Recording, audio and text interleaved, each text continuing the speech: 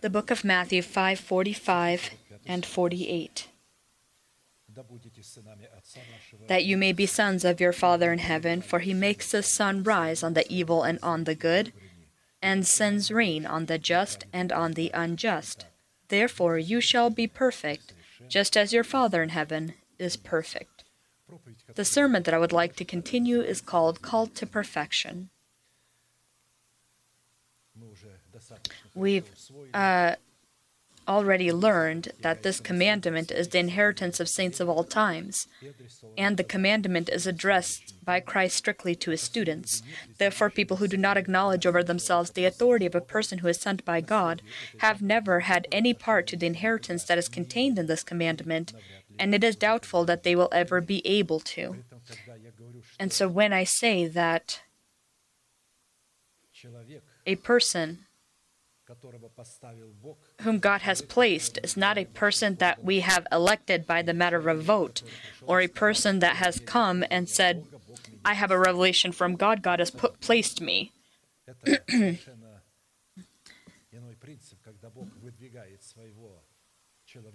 It's different when God brings out his person amongst his nation and does this by using another apostle. If there is no other apostle, then God can use a cast lot.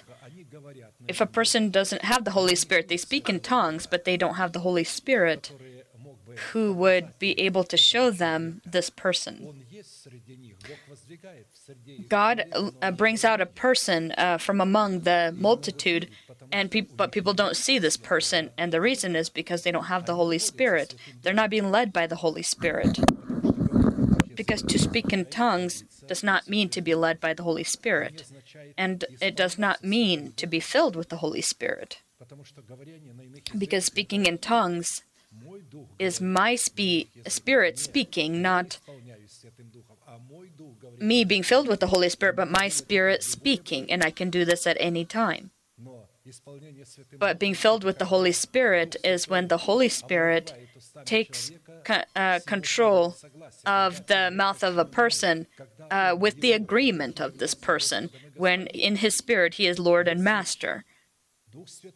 If the Holy Spirit is not the Lord and Master, then he will never be able to take control of the lips of a person. A person will never allow the Holy Spirit to take control until he receives him as Lord and Master. To receive him as Lord and Master, you need to clean your conscience from dead works. You need to bring in the fullness of the teaching of Christ, and then receive the Holy Spirit as Lord and Master. He will come when there's a fullness of teaching there. And he will come to open up this teaching, to make it alive for us.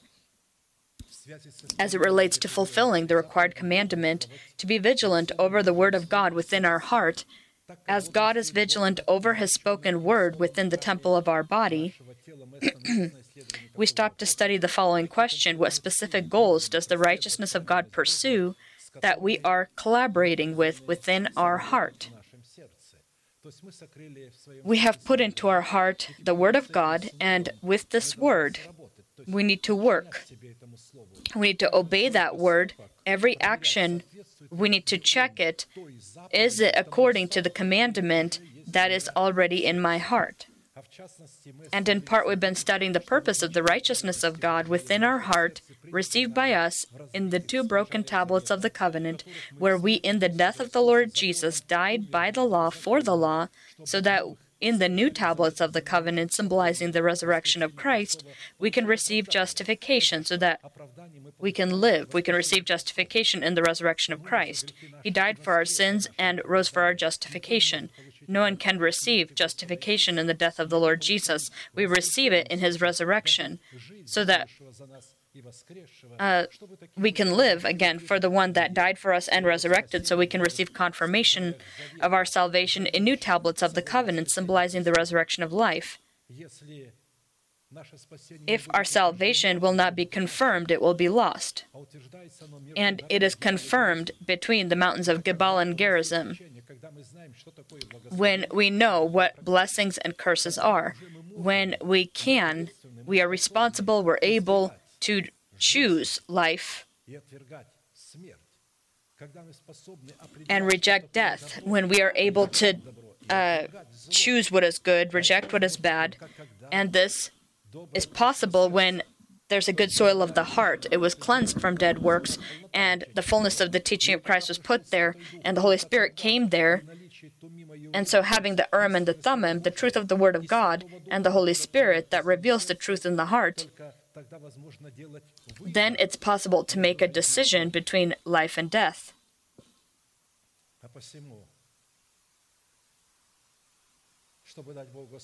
To give God the proper foundation, to give us the promise to be heirs of peace, not by the law, but by the righteousness of faith, similar to how he gave it to Abraham or his seed. For the promise that he would be the heir of the world was not to Abraham or to his seed through the law, but through the righteousness of faith. Romans 4:13. Therefore, the covenant of peace in the heart of a warrior in prayer is the result of the obedience of his faith to the faith of God that is spoken by his delegated ones. I shall remind us that the faith of God is information that comes from listening to the Word. Faith is from hearing. It's not what we feel, but what we know, what the information that comes. And it comes by listening to the preached Word. A person who is anointed, lips that are God's lips. And in this way, our faith is obedience to the Word of God that are preached by the person God has placed. And we say then that the Word of God is the general, and the faith of a person, this is the faith of God, is the general. Our faith is obedience. He is the soldier waiting for the commands. And this command is put into him. It's in the Word of God, and the Holy Spirit then with time opens up the meaning of what's inside the heart. And he says, now it's time for this promise. And when a person receives that revelation in their heart, based on the information that's already in his heart, he knows then what is happening because the Holy Spirit reveals. And a person begins to pray timely about specific promises. Just like Daniel did when he calculated according to the books that the time of slavery has ended, 70 years had passed, and he began to pray and ask God that he would show mercy to Israel and lead them out from Babylon. And before the word came out of the mouth of Daniel, a response was already sent, and all of hell went against this response to stop that response that came from God to Daniel. And this response was delayed by 2 weeks because there was a great battle. And Daniel at this time continued to be in fasting and praying. And finally, the angel Gabriel came to him and said, "Man of God, as your word came out of your mouth, a response was sent to you, but it was delayed because the prince of Persia was not allowing me." The prince of Persia was governing at the time. It was a demonic prince that was in control, and he went against the archangel. And so this angel told him, God sent Gabriel with his armies and left him there, and I myself came here to you. The work continued to go on, but the response was brought to him. And so as it is now, the war hasn't ended, it continues.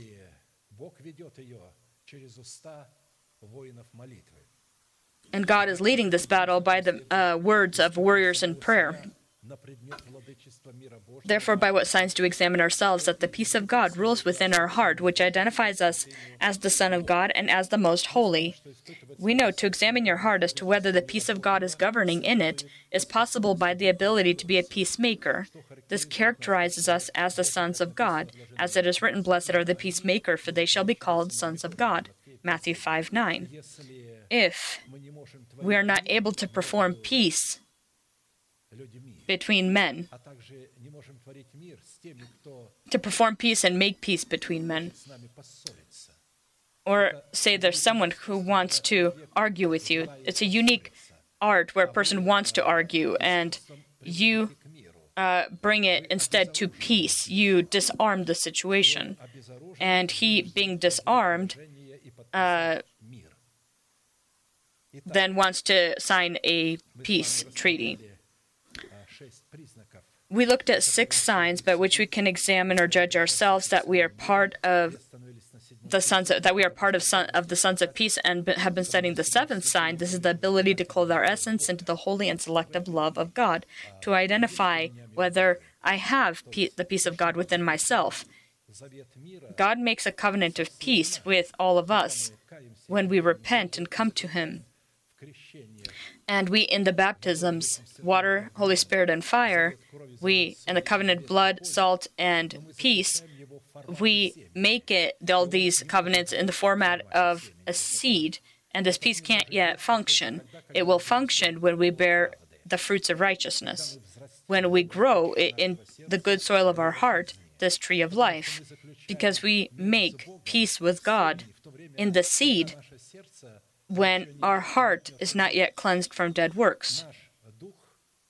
Our spirit, he is a child, he has just been born, and he is still subject to our carnal mind that is anointed by God to control our feelings.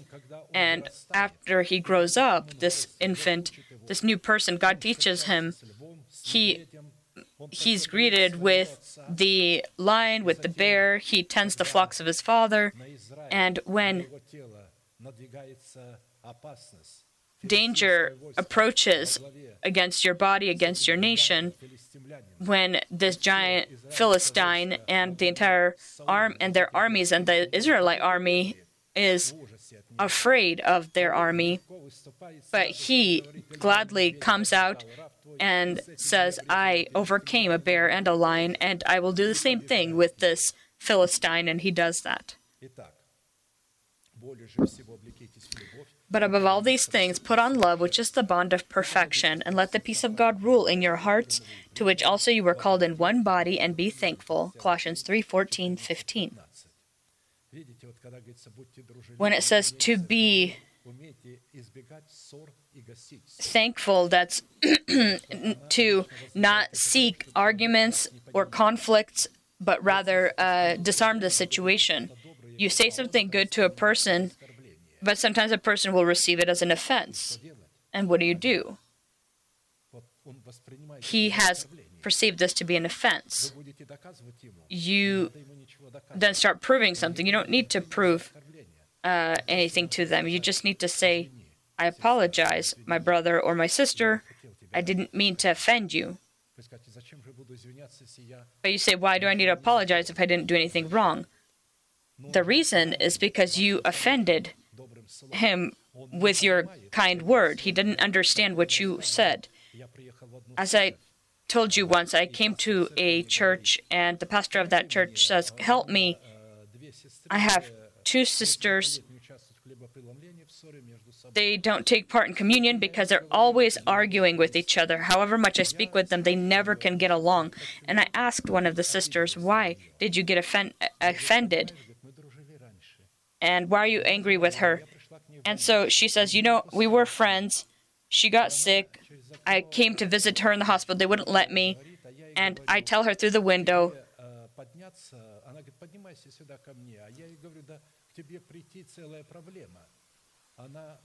and I told her, can you come up to the window? And she asked, can you come to the window? And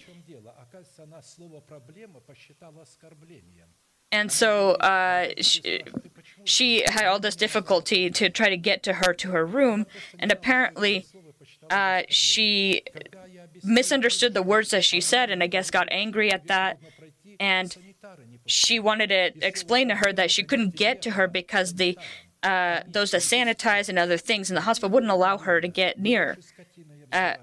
But she perceived this to be something very different, and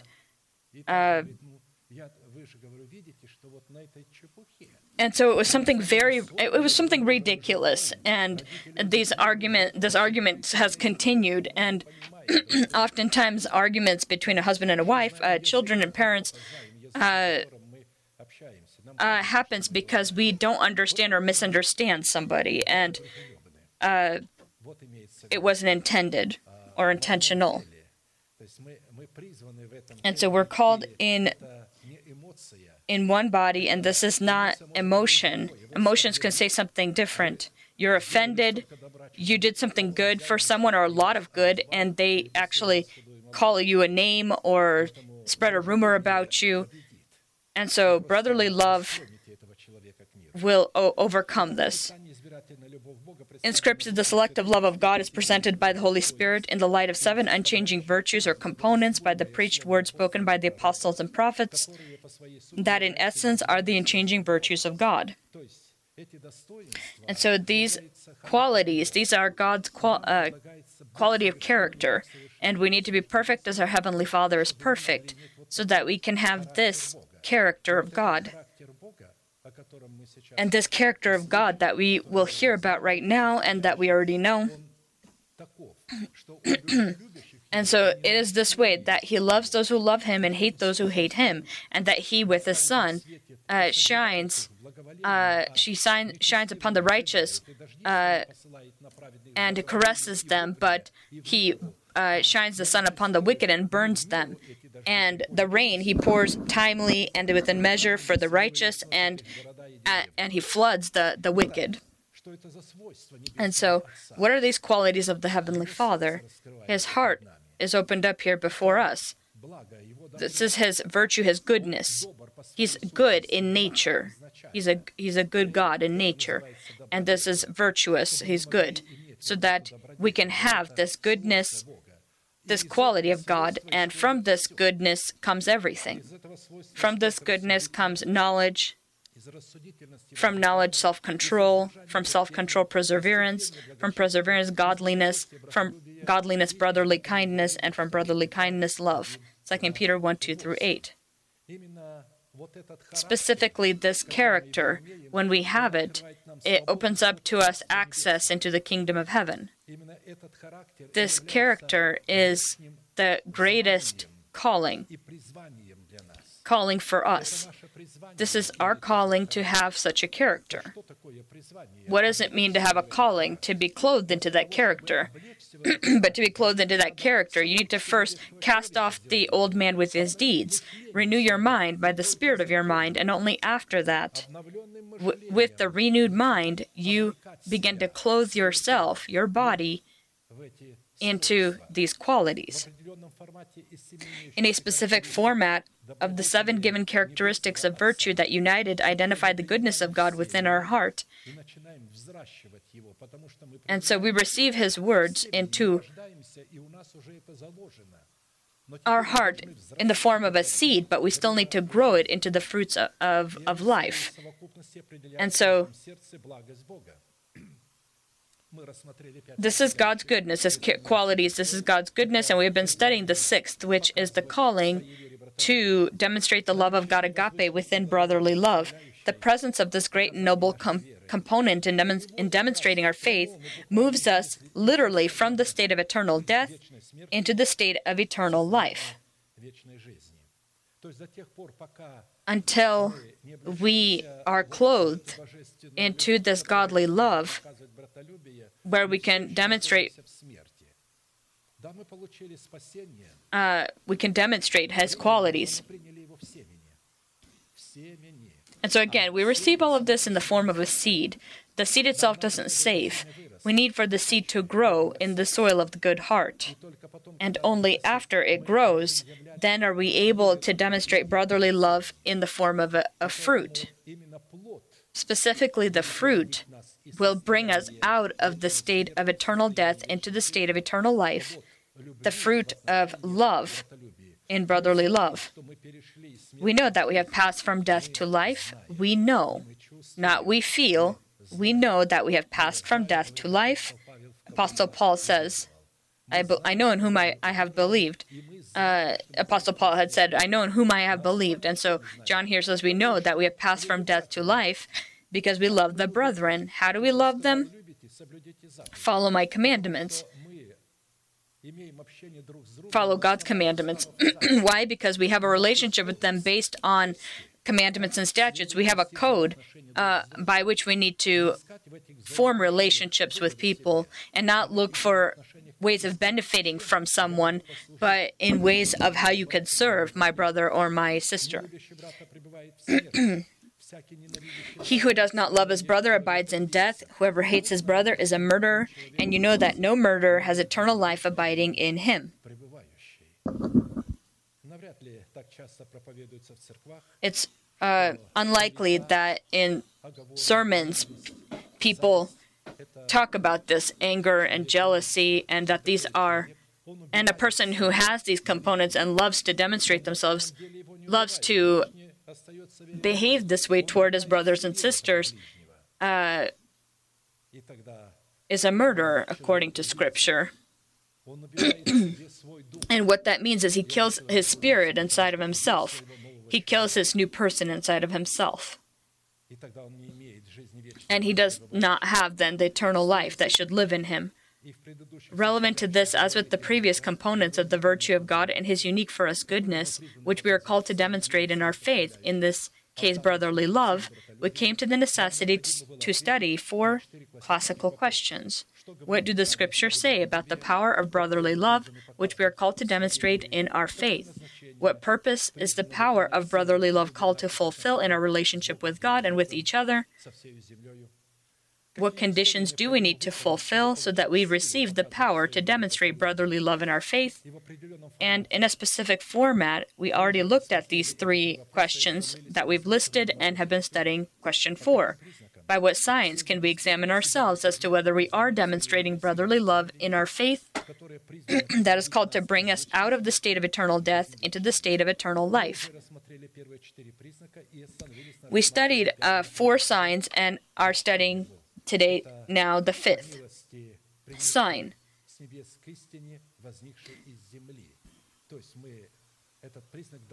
And so this component is by mercy looking down from heaven. The truth that comes from the soil of our heart. Truth shall spring out of the earth, and righteousness shall look down from heaven. Yes, the Lord will give that what is good, and our land will yield its increase. Righteousness will go before him, and shall make his footsteps our pathway. Psalm 85, 11 through 13.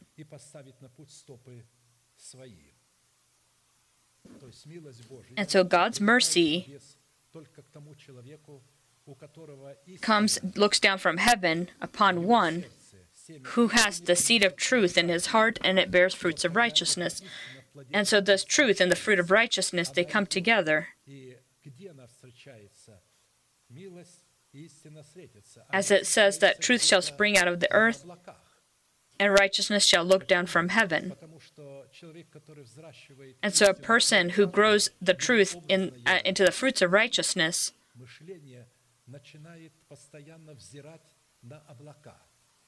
his eyes are always looking to heaven. He's always expecting or waiting for the time of meeting or meeting him. As you haven't seen someone for a long time and you're preparing for it.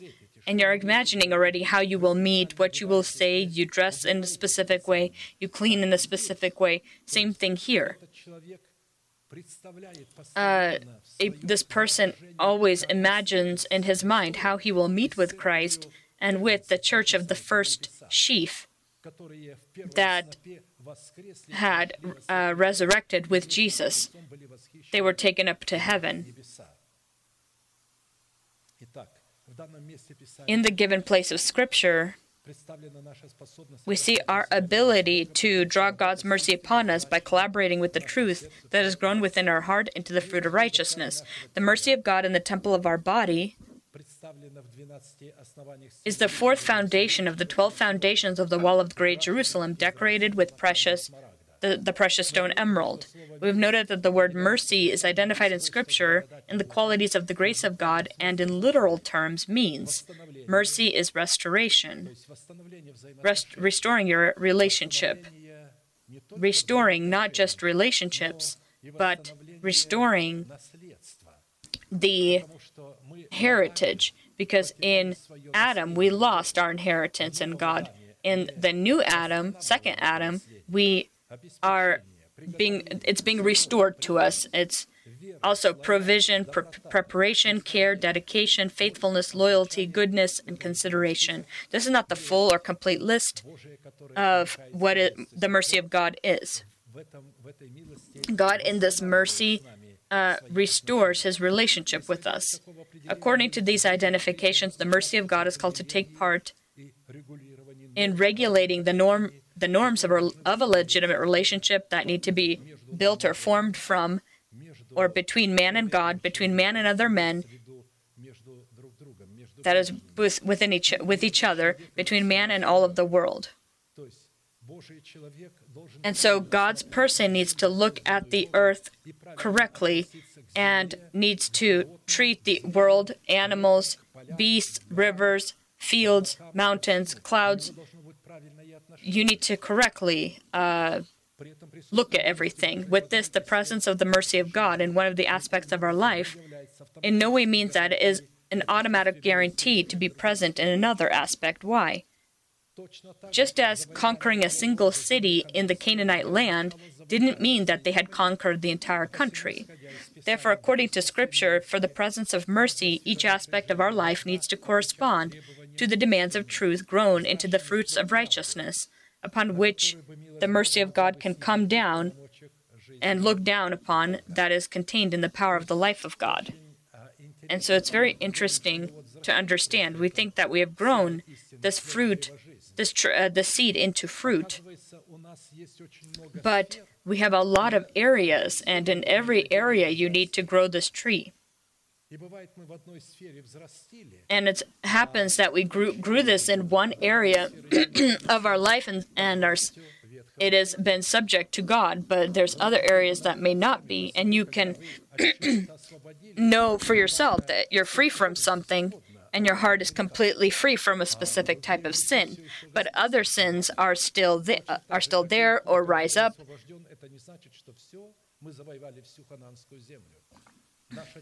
And so our body continues to remain under the power of the old person, and as soon as it comes out of the power of the old person and into our control, then we will fully be able to control our body and our mouth.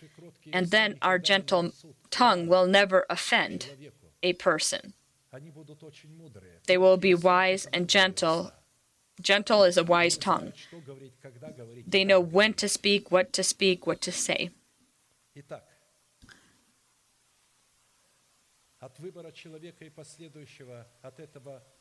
In this way, specifically, the choice of a man, and following that choice, decisions and actions will determine whether this person becomes a vessel of wrath or a vessel of mercy, as it is written, "What if God wanted to show His wrath and to make His power known, endured with much long suffering the vessels of wrath prepared for destruction, and that He might make known the riches of His glory on the vessels of mercy which He had prepared beforehand for glory." Romans 9:22-23.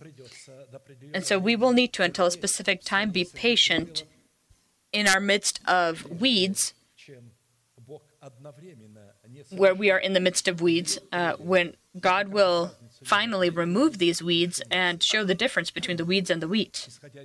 Looking at the sovereign relations of a man with God, forming an atmosphere of truth in the heart, grown by us into the fruits of righteousness that would be able to draw the mercy of God, is a joint and daily work between God and man. Because of this, it is necessary to remind ourselves of 4 classical questions by which we can examine ourselves on demonstrating the power of brotherly love in our faith, moving us from the state of death into the state of eternal life. First, identifying the essence of mercy in the moral character of God. Second, the purpose that God pursues in His mercy. The price that turns God's mercy upon you, and the result that identifies the mercy of God within our life. In the previous services, we already looked at the first question and stopped to study the second question. What purpose does God pursue in His mercy? That looks down from heaven to the truth that is grown in the soil of our good heart into the fruits of righteousness, so that we can examine ourselves, that we are demonstrating the power of brotherly love in our faith. Since in the previous services, 5 of the components of the purpose of the mercy of God were already the subjects of our study, we will immediately turn to study the 6th. The 6th purpose of the mercy of God, when it comes to us as vessels of mercy, is called to guide us by His messengers to His holy habitation, by the sign of which we can examine ourselves, that we have the power of brotherly love in ourselves. Exodus 15:13. You in your mercy have led forth the people whom you have redeemed. You have guided them in your strength to your holy habitation. What is this holy habitation where God, because of His great mercy, led the nation of Israel? This is the Church of Christ. She is this holy habitation. It is she that was revealed. It was her that was revealed to Abraham. God revealed to Abraham who Melchizedek is and who his church is and what he's doing. He saw the day of Christ in that time, and he saw it and rejoiced. He saw the builder, the master builder, the one that built the city that is not of this earth. Numbers 14:8. If the Lord delights in us, then He will bring us into His land and give it to us, a land which flows with milk and honey. The Canaanite land is a symbol of the future,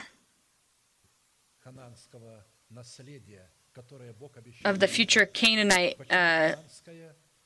inheritance that we are to have. Why Canaanite? Because our body, in the state that it's in, is called Canaanite. It is not called Israel. Our spirit is a warrior in prayer, but our body, although we have given it as a tool of righteousness, it continues to remain Canaanite. As soon as our body is changed in the blink of an eye, and we will be clothed into our new person, then our body will become an Israelite land. But right now, it's still the Canaanite land. Milk and honey flow. It turns out that in this body, and also when we are together, gathered, God says He will give us mercy and will lead us into the land where milk and honey flow.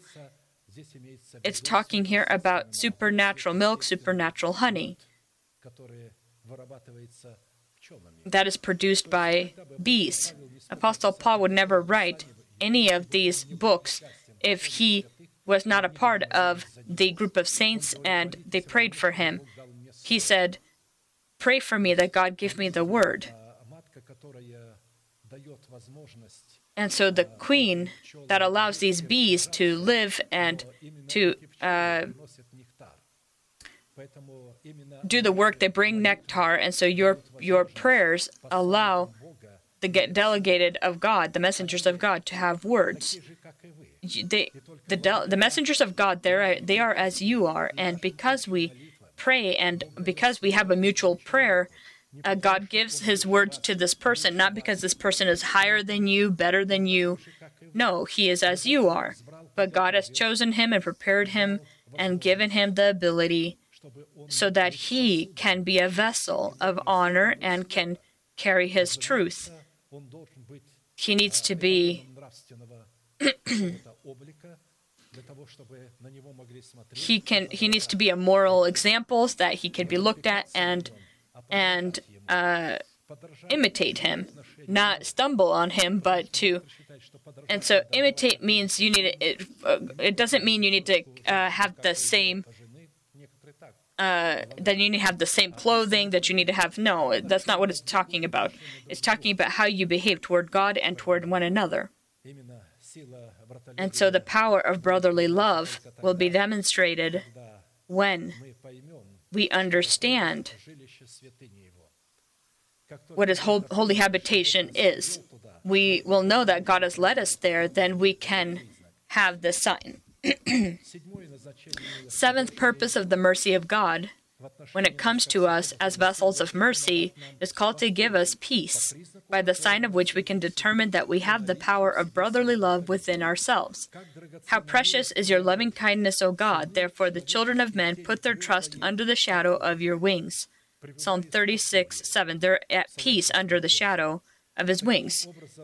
And so in this way, the role of God in the purpose of His mercy in each individual aspect of our life consists of Him implementing His norms in these aspects and His identifications of what is evil and what is good.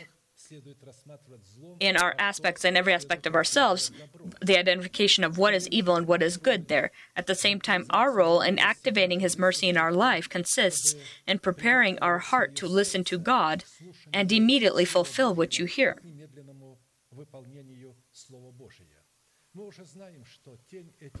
We know that the shadow of the wings, the two wings themselves, are the Urim and the Thummim, and the shadow coming from the wings means that we acknowledge over ourselves the authority of the person who has in his heart the Urim and the Thummim.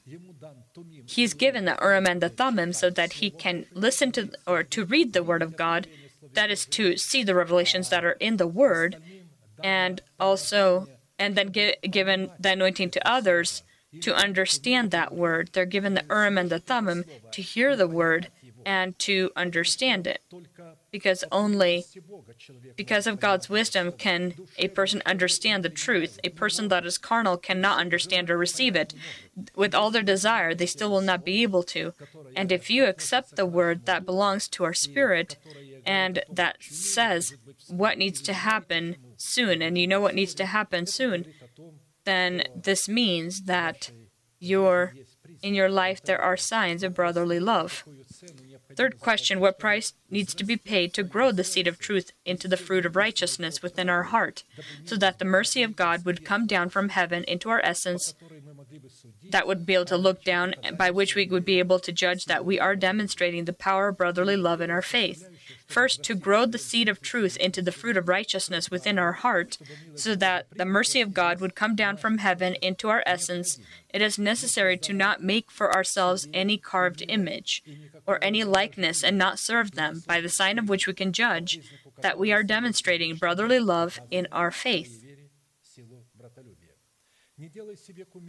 You shall not make for yourself a carved image, any likeness of anything that is in heaven above, or that is in the earth beneath, or that is in the water under the earth. You shall not bow down to them, nor serve them. For I, the Lord, am your God, a jealous God, visiting the iniquity of the fathers upon the children to the third and fourth generations of those who hate me. Deuteronomy 5-10. By showing mercy to thousands to those who love me and keep my commandments. Carved image or idol is anything that we dedicate ourselves to,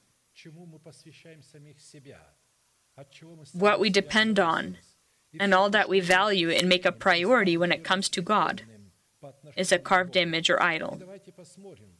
And let us look at what kind of idols we can have that can be upon the list of priorities as first, and that can become idols.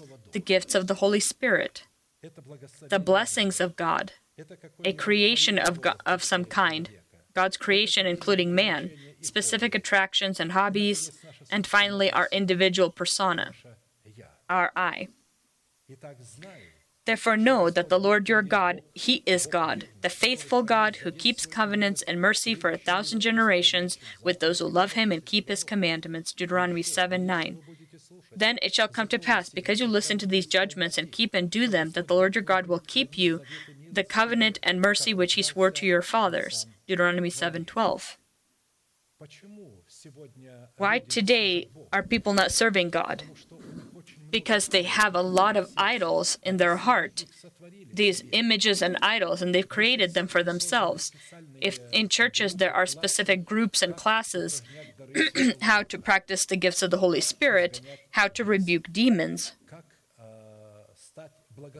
how to become blessed, specific groups, how to increase your materialistic means instead of correctly honoring God, they say the more you will give to the anointed of God, the more you will receive. They redirect it. They say, instead of having the offerings being given to the church, they convince people to give it to them directly into their pocket. And so, because these people are not able to control the finances that are in their churches, they say, you need to give to me directly into my pocket. We need to bring our tithes into the storehouse and not make people idols and worship them and think that if we're in some kind of need, that the spirit of poverty is in control of us. The spirit of poverty is not in control of us if we're in poverty. I mean materialistically. Because many saints that were wealthy in faith, they were in poverty. And they went to the Lord in poverty, being wealthy in faith. Apostle Paul says, we are poor. We have nothing, but we do possess all things.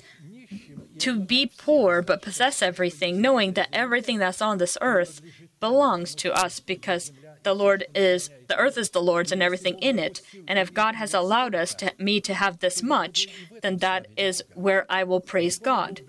To another, God gives wealth. David, with all of his wealth, was not drawn or attracted to that wealth. He continually said that he was poor in spirit. I am poor and lowly. Why did he call himself poor and lonely? Because he had this need for the word in himself.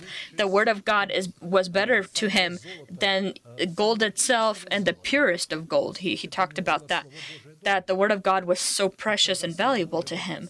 When the word of God will be placed upon the pedestal, not just here on our stage, in the beginning was the Word, but that in our heart, in the beginning was the Word. When the Word will be on your pedestal, then we will not have idols. And we will be able to show the power of brotherly love in our faith. Second, to grow the seed of truth into the fruit of righteousness within our hearts, so that the mercy of God would look down from heaven into our essence, it is necessary to not touch the accursed thing. This is the tithe and offering, which includes ourselves. Because we together are a tithe of ourselves. We bring ourselves to God as God's property, by the signs of which we can judge that we have brotherly love in our faith.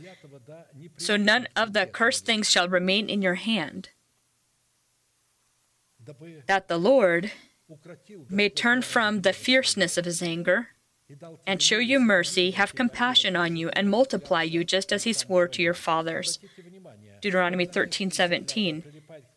When something that is accursed is in our hand, the fierceness of his anger is upon us, not his mercy, but the fierceness of his anger. And so that God can silence this anger, he says you need to get rid of this accursed thing. It needs to not be in your hand.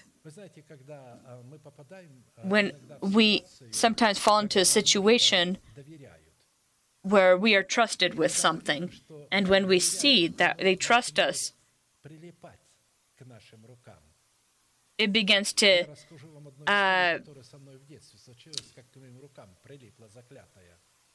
it becomes to feel like this is of your own.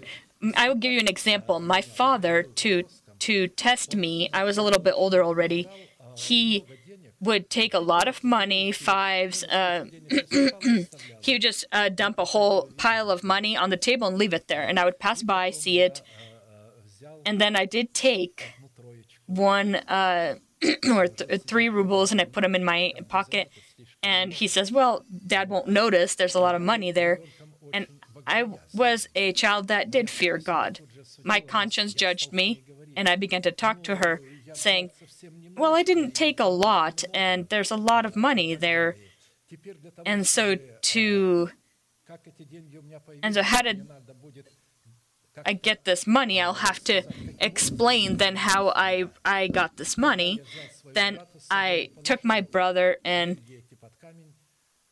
I hid this money under a rock, and then I suddenly pretend like I found it under the rock, and then my brother was looking to see if they could find anything else. And then my parents called me out and said, son, if you want, you need to ask for it.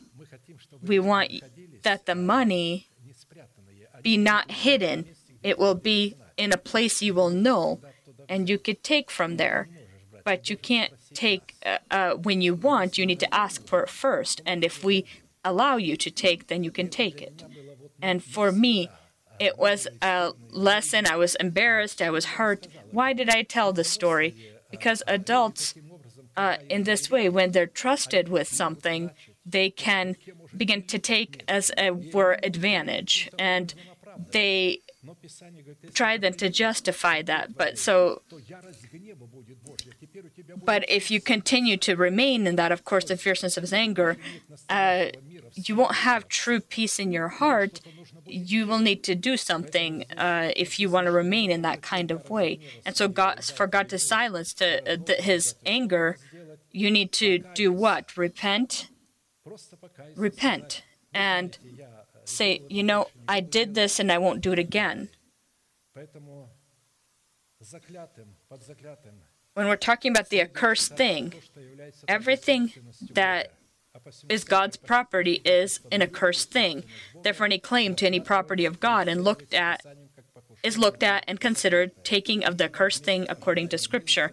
And so instead of the mercy that we are expecting, we will receive wrath that would be able to be silenced, as we said, by separating this accursed thing from ourselves and giving it to God. We say, well, I will take of the tithe and then I'll give it back. Don't do that. When you take from someone from their pocket, or you asked them, this you could, but when you take from God, when you steal from God, when you take what is of the accursed thing, it's worse. If it's from someone else, but when you took the tithe, don't take of the accursed thing at any time. If you've ever done that, repent and don't do that. Third, to grow the seed of truth into the fruits of righteousness within our hearts, so that the mercy of God would look down from heaven into our essence, it is necessary to place a goal for yourself to turn to the Lord and not to the power of your intellect, by the sign of which we can judge that we have brotherly love in our faith. For he commands and raises the stormy winds, which lifts up the waves of the sea. They mount up to the heavens, they go down again in the depths. Their soul melts because of trouble. They reel to and from and stagger like a drunken man, and are at their wits' end. Then they cry out to the Lord in their trouble, and he brings them out of their distresses. He calms the storm so that its waves are still. Then they are glad because they are quiet, so he guides them to their desired haven. Oh, that men would give thanks to the Lord for his goodness and for his wonderful works to the children of men. Let them exalt him also in the assembly of the people, and praise him in the company of the elders. He turns rivers into a wilderness, and the well springs into dry ground, a fruitful land into barrenness for the wicked of those who dwell in it. He turns a wilderness into pools of water, and dry land into water springs. There he makes the hungry dwell, that they may establish a city for a dwelling place, and sow fields and plant vineyards, and they may that they may yield a fruitful harvest. He also blesses them, and they multiply greatly, and he does not let their cattle decrease. When they are diminished and brought low through oppression, affliction, and sorrow, he pours contempt on princes and causes them to wander in the wilderness where there is no way. The righteous see it and rejoice, and all iniquity stops in its mouth, in their mouth. Psalm 107, 25 through 43.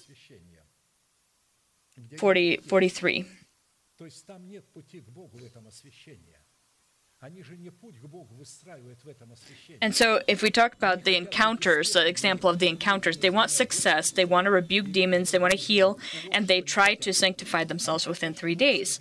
And they want people in the church to increase. Look at what's happening where encounters happened. Not a single church will avoid the curses and the plagues that will come upon it that use these encounters. This is a curse that is upon this church. Until they repent in dust, they repent for this great, great error.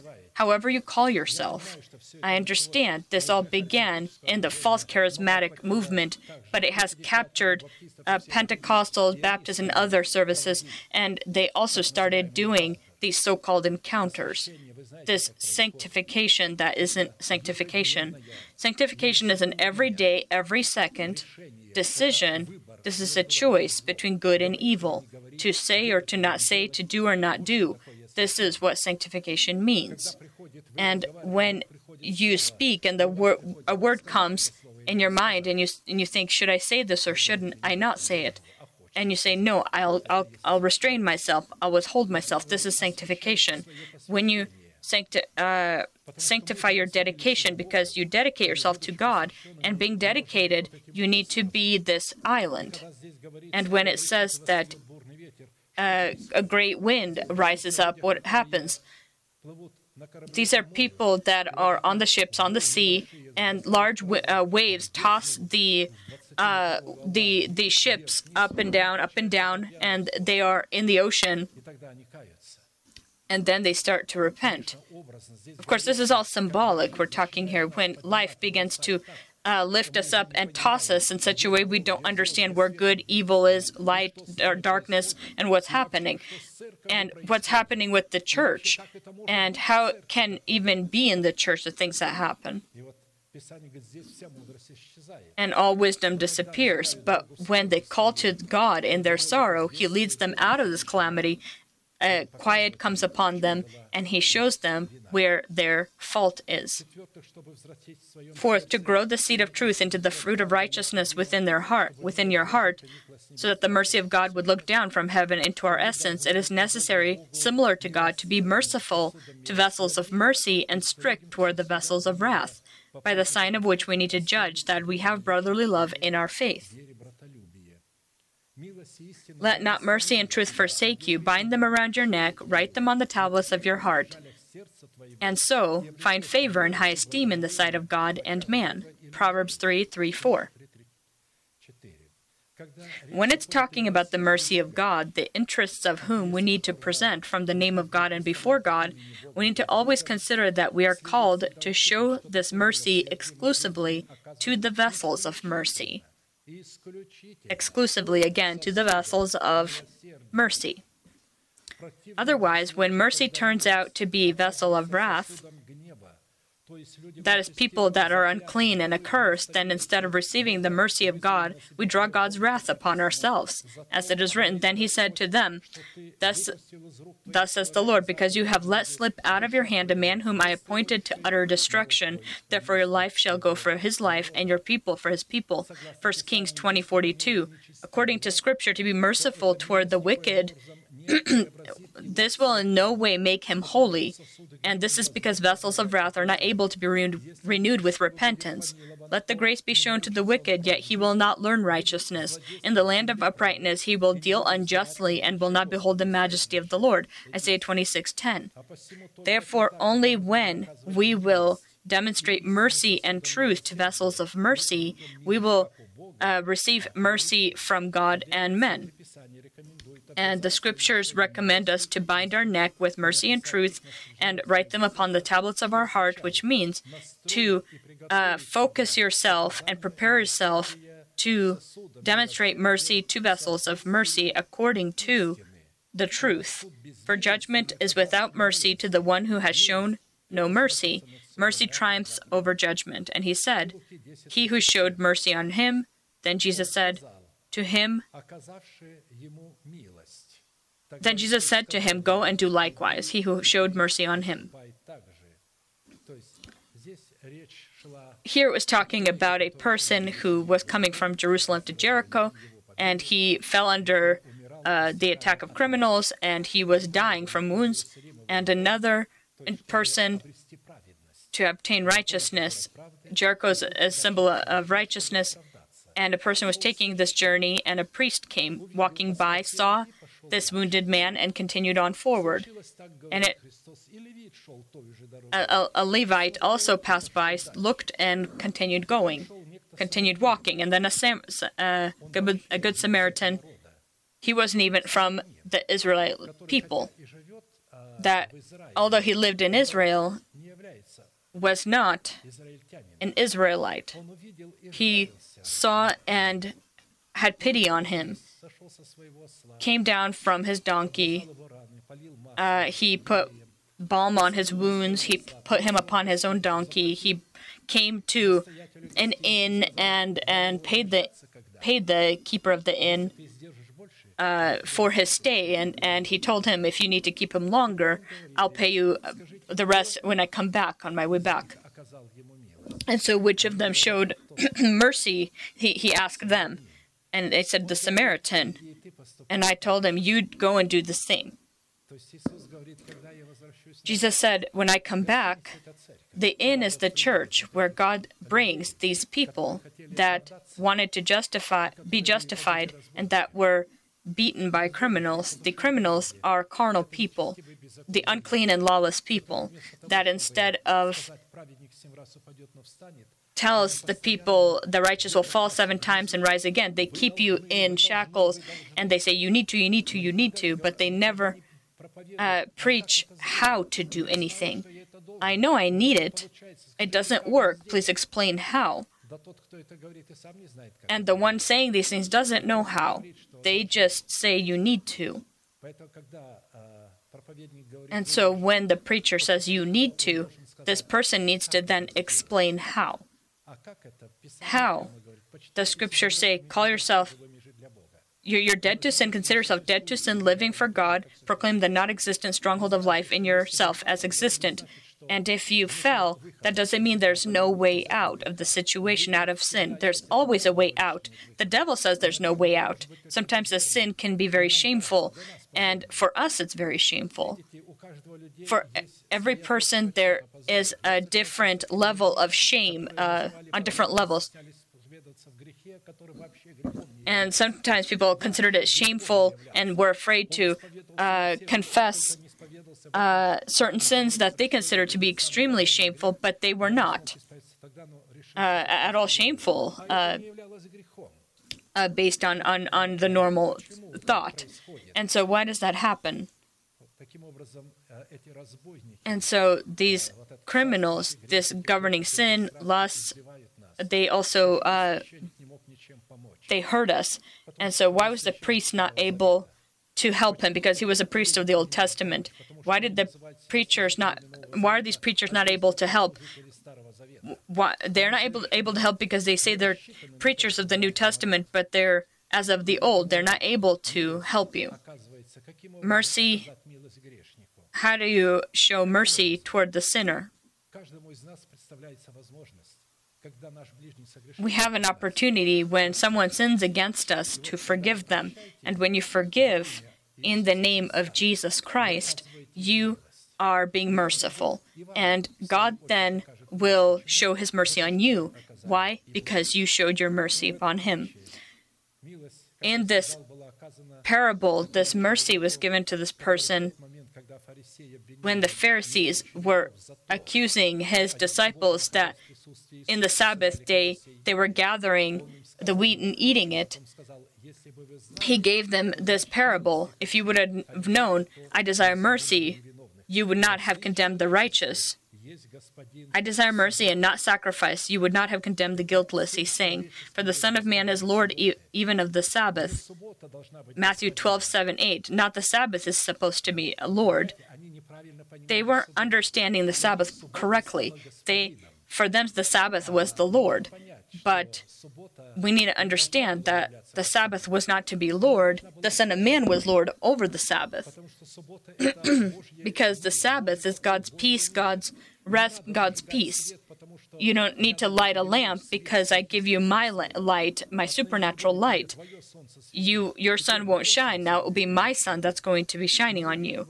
But people didn't understand that. Following the Sabbath, even today, Israelites don't understand what Sabbath is. For them, the Sabbath is as Lord. But the true Lord of the Sabbath is the Son of Man, and the Sabbath is His church. But they didn't understand that.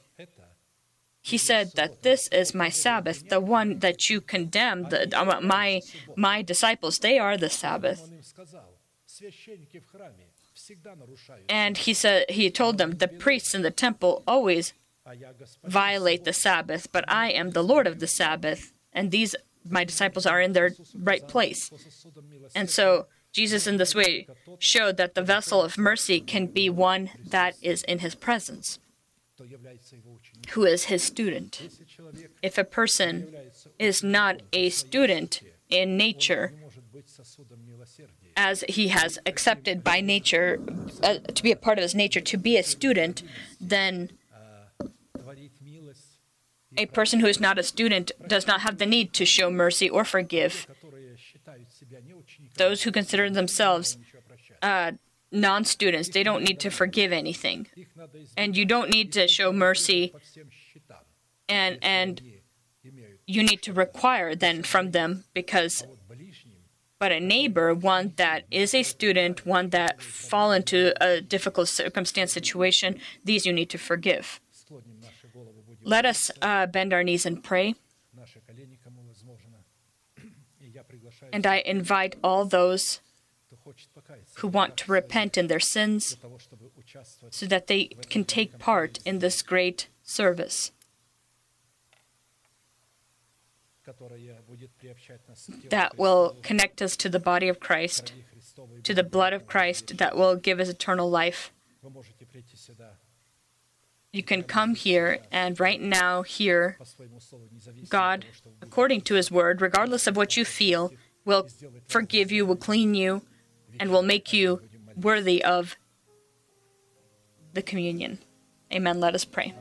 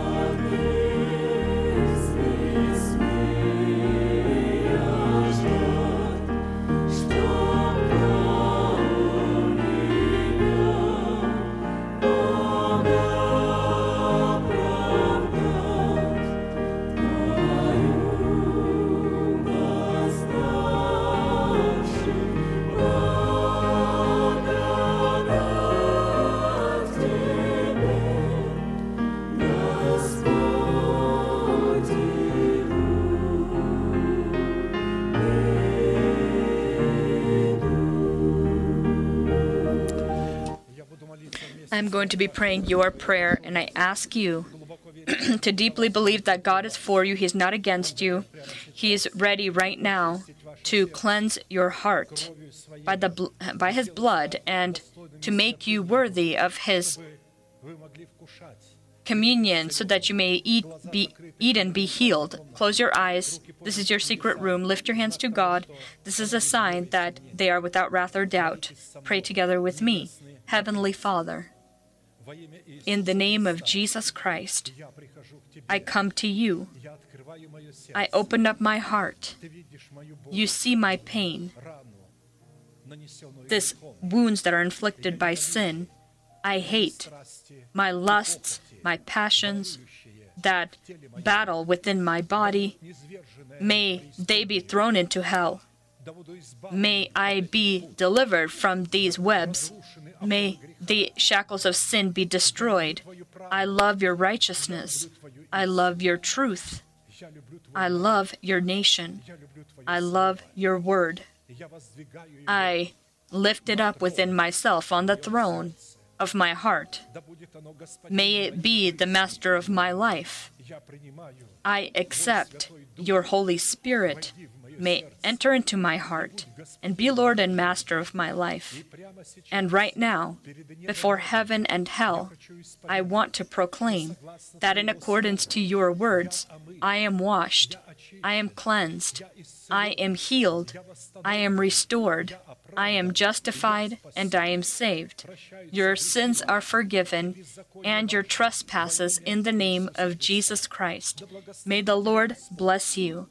May He look upon you with His great face and show you mercy and give you peace. May thousands and 10,000s attempt to come near you, but they won't touch you. May upon you the blessings of the ancient mountains and everlasting hills be on you. May this be on you and your children and be fulfilled upon you, and the nation shall say, Amen. Blessed is the Lord. Specifically, the communion of the Lord, it brings us over this Jordan, because every time we eat the body of the Lord, we drink His blood, we proclaim the Lord's death till He comes. We proclaim that we are within this death, and we wait when the resurrection of Christ will cover us. 1 Corinthians 11:23 through 32. For I received from the Lord that which I also delivered to you, that the Lord Jesus on the same night in which He was betrayed took bread. And when He had given thanks, He broke it and said, Take, eat, this is my body, which is broken for you. Do this in remembrance of me. In the same manner, He also took the cup after supper, saying, This cup is the new covenant in my blood. This do as often as you drink it in remembrance of me. For as often as you eat this bread and drink this cup, you proclaim the Lord's death till He comes. Therefore, whoever eats this bread or drinks this cup of the Lord in an unworthy manner will be guilty of the body and blood of the Lord. But let a man examine himself and not his neighbor, and so let him eat of the bread and drink of the cup. For he who eats and drinks in an unworthy manner eats and drinks judgment to himself, not discerning the Lord's body. For this reason many are weak and sick among you, and many sleep. For if we would judge ourselves, we would not be judged. But when we are judged, we are chastened by the Lord, that we may not be condemned with the world. Please be seated.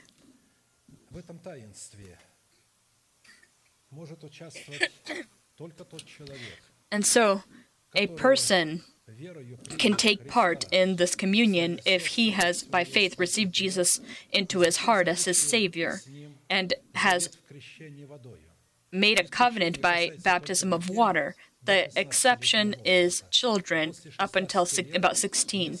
After 16, if a person doesn't do his part to make a covenant with God, after 16 years old, he needs to stop taking part, because after 16, he perfectly understands. He listened, he was in the church, and he needs to take the responsibility of doing this. And so right now we will pray for the bread. I will ask everyone to stand. Heavenly Father, in the name of Jesus Christ, we thank you for this broken body when it will be passing by your people, and we will take of it. This is your body. May your blessing and the power that's in this be on your people, and may the chains of sin be broken and weaknesses and sicknesses be destroyed in the body of your people when they will eat of it.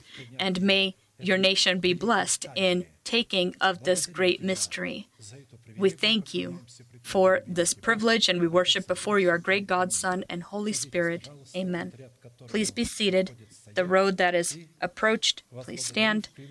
And he gave thanks. He said, "Take, eat. This is my body, broken for you." Each one will break his own. And the reason is, by breaking of the bread, you showed that you were a participant upon the cross, or upon Golgotha, that you were a participant in crucifying him, because he died for our sins. It's written, he gave himself for his church. And second, breaking, when we break, because we are a part of this bread. This is the body of Christ. This is not just Christ. This is also the body of Christ that is broken together with him, upon whom the reproach falls, the reproach that is against him. We see the act of humility, that we are humbled before God, and that we with our faith are connected to God's faith. Every time when God broke the bread, Christ broke the bread, after his resurrection, he became known at the time of the breaking of the bread. Until that time, until the breaking of the bread happened, they wouldn't see him. But as soon as they would break the bread, he would appear. This is a great honor for us to understand that breaking of the bread and taking part in this great mystery to discern the Lord's body is to discern the church and our partaking in the church, that Christ is the head of the church, and if we have been crucified with him, then our bodies are also broken, not physically, but we overcome trials and suffering that are allowed into our life. These are illnesses, weaknesses, and other forms of suffering when we lose something, and when we today rejoice before God. And this is a great joy for us, because this is not a sorrow, because Jesus already overcame, and we take part in the death as in his victory. By his death, he overcame death that we were subject to. And he pulled us out from these claws of death. And being in the death of Christ, taking part, we already are not in this death. Because to be in the death of Christ and to be in the state of eternal death are two different things. To be in the death of Christ is that we already pass from death to life. To be in the death of Christ is to be dead to maybe becoming angry, say if our boundaries are somehow violated. As often as you eat this bread and drink this cup, you proclaim the Lord's death till he comes.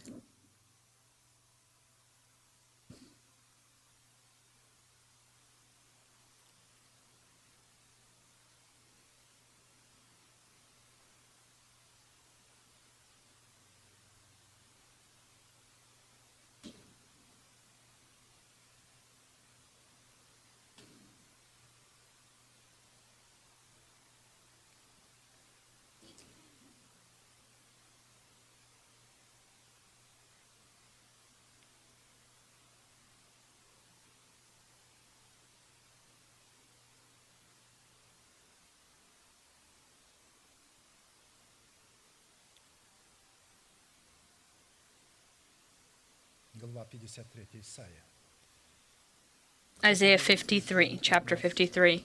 Who has believed our report? And to whom has the arm of the Lord been revealed? For he shall grow up before him as a tender plant, and as a root out of dry ground. He has no form or comeliness, and when we see him, there is no beauty that we should desire him. He is despised and rejected by men, a man of sorrows and acquainted with grief. And we hid, as it were, our faces from him. He was despised, and we did not esteem him. Surely he had borne our griefs and carried our sorrows, yet we esteemed him stricken, smitten by God, and afflicted. But he was wounded for our transgressions, he was bruised for our iniquities. The chastisement for our peace was upon him, and by his stripes we are healed.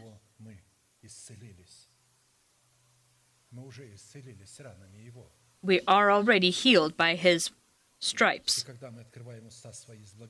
And when we open our mouth with thanksgiving, because we have been healed in his wounds, because of his wounds, God then will find the time how and when to heal us. Let us stand up and we'll pray for the cup. Heavenly Father, in the name of Jesus Christ, we thank you for the cup of the covenant, the new cup of the covenant poured out for the forgiveness of sins, when it shall be passing by your people, and we will take of it, we will drink of it. May your favor be upon us and your mercy. May it be looking down upon your people.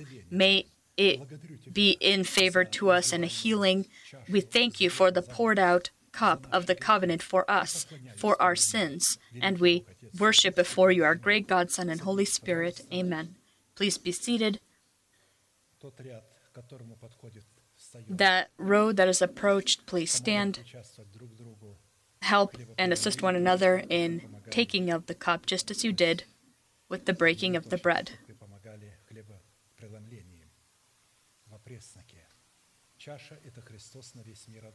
The cup is Christ for the whole world one. Sometimes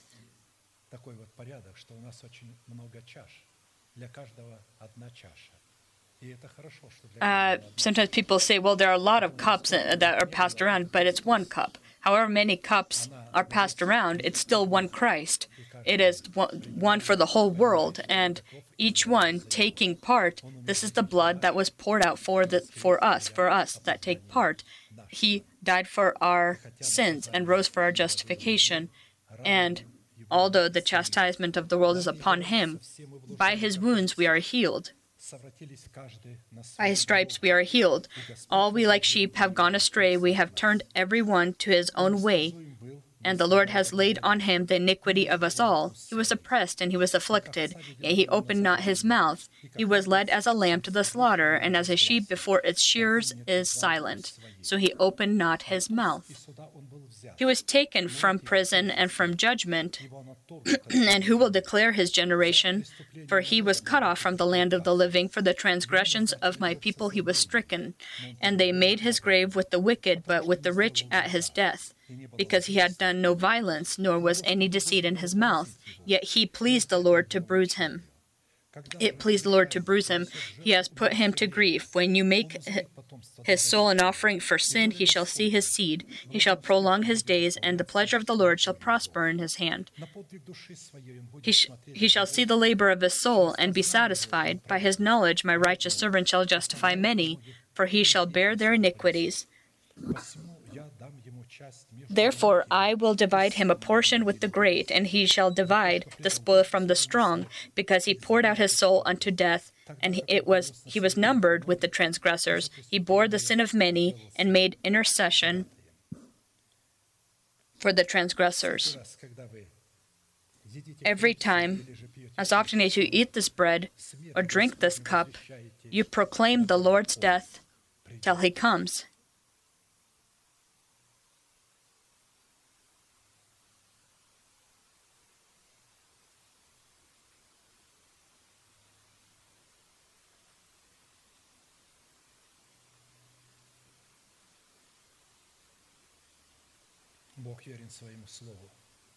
God is faithful to his word. The Holy Spirit is at peace right now. God's holy silence is when he does his work. Many of us only in eternity will know how during communion many of the bacteria and viruses and different things were removed from our way, our path. We need to understand that this is the blood of the covenant, and it will protect us inside as well as outwardly as well. We will be grateful to God that we have the opportunity to take part in this great mystery. If there's someone that may have been accidentally passed by, please stand. If not, I will ask everyone to stand up. and we will proclaim our unchanging manifestation. Now to Him who is able to keep you from stumbling and to present you faultless before the presence of His glory with exceeding joy, to God our Savior, who alone is wise, be glory and majesty, dominion and power, both now and forever. Amen.